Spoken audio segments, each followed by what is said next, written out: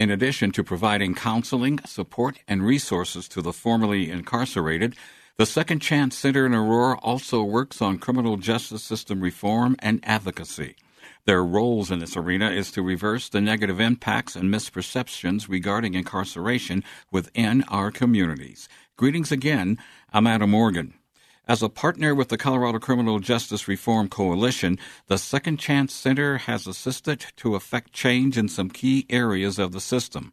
Among these are changes for persons receiving long sentences for crimes committed as juveniles, changes to allow those serving life sentences for capital offenses committed as a juvenile to apply for parole consideration after 20 years, and a law to authorize use of a portion of reentry budgets to go to community-based organizations to implement the program WAGES, the Work and Gain Education and Employment Skills Program.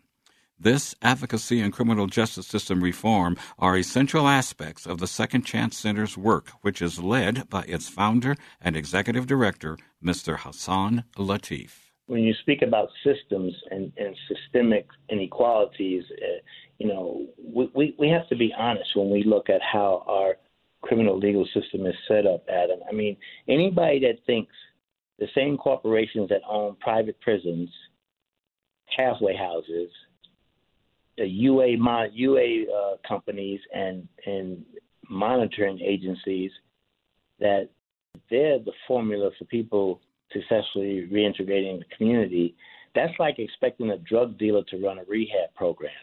I mean, these entities are profitable only if people struggle and or fail, okay? Right. The opposite is true for community-based organizations like ours. If our people aren't successful, we don't survive. So our approach is quite different than Core Civic or Geo Group or anybody else that makes their fortunes off of the torment and the disadvantage and the difficulty of other folks. Okay, yeah. So we're not the same, and the kind of things that people are required to do and the hoops that they're required to jump through sometimes are more than just extra. Sometimes they're designed, believe this, they're designed to make it more difficult for people to successfully transition back into lives out here in the community. So they can go back to prison then? Sure. Because that's all they know and they're comfortable with. Well, or it just gets so frustrating and so aggravating. At some point, you throw your hands up, and it's just like, I'm done, and I'm leaving the halfway house, or I'm not reporting to my parole officer anymore. It's like, you already have committed to going back at some point. This whole thing about never going back in prisons, you're coached never to say something like that would doom you to coming back. We believe you gotta draw that line in the sand and stand on that with everything you have to make it so. So what we want to do with our work is show people that there are options that maybe you didn't consider before, and that there are ways to deal with the frustration and the disappointment and the aggravation, that maybe you haven't considered, but we certainly have. And half of my staff here are formerly incarcerated folks. So we've got about 250 cumulative years on staff. So that means two things. One, nobody can come into Second Chance Center and tell us anything about doing time. We know all about that. We're not looking to sit around and chop up war stories. We're not trying to do any of that. Sure. It also means that we have found a way to negotiate and navigate this terrain out here in the free world, and we can help you do that if you're willing to commit to yourself and put in the work. This is what we're saying. We're not looking to raise somebody up and enable them as opposed to supporting their own efficacy. That's not what we do. I like the balance that you have with formerly incarcerated people being half the staff and people from the community being the other, half, because it says we know where you've been and this is where you can go. Was that by design or something that you learned along the way which helped you?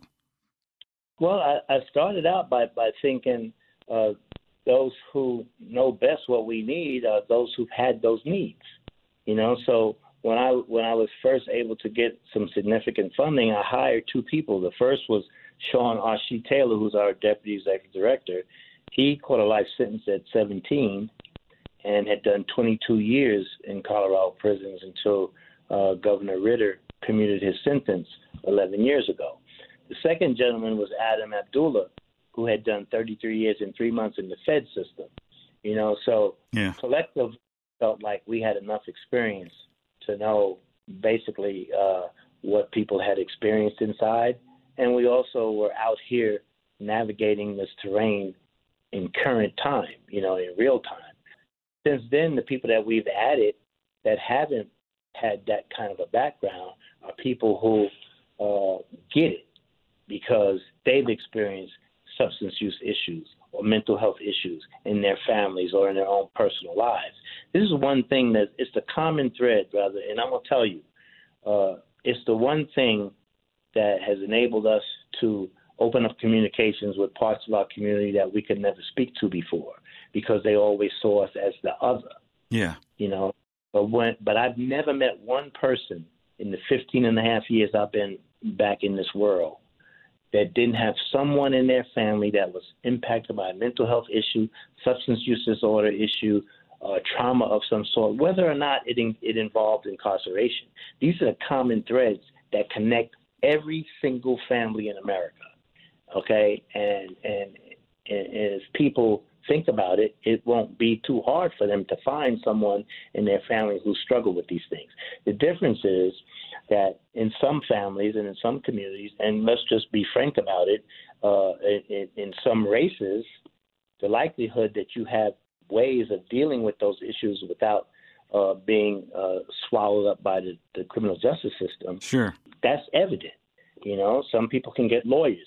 Some people go to prison, Adam, simply because they were too poor to make a small bond and get out and help defend themselves and stay in county jail so long and so frustrated and so terrified about the outcomes that they wind up taking a plea and going to prison to try to get it over with. Yeah. Okay, so a lot of people are in prison because of the fact that poverty has been their lot. Poverty has been the problem. It's one of them for sure. Yeah. And you could check the data. 85% of the folks, at least, that are incarcerated have these kinds of issues, mental health issues or substance use disorder issues. These are not criminal. These are not criminal complaints. These are health issues. When we say that successful transition is a matter of community health, that's just not a cliche phrase for us. It's the truth. And if any part of the community is ailing, and this might sound kind of Pollyannish or some Hallmark kind of thing, but it's a fact. If any part of the community is ailing, then the entire community is going to be affected by that. Yes, it will. So, and sharing that understanding and perspective is one of the reasons we've gotten such massive support from our community, because people can acknowledge that. That's the truth. A lot of times we have a stereotypical vision that people trying to transition back is basically a group of men that are sitting around the room trying to figure out what to do or getting direction, getting assistance and support. Do you see women coming to the Second Chance Center who may have been incarcerated looking for your support and outreach help as well? Oh, absolutely. And we had to actually learn how to serve our ladies in that way. We had to learn how to do that. Let me just tell you, the fastest growing population of newly incarcerated people in America are women.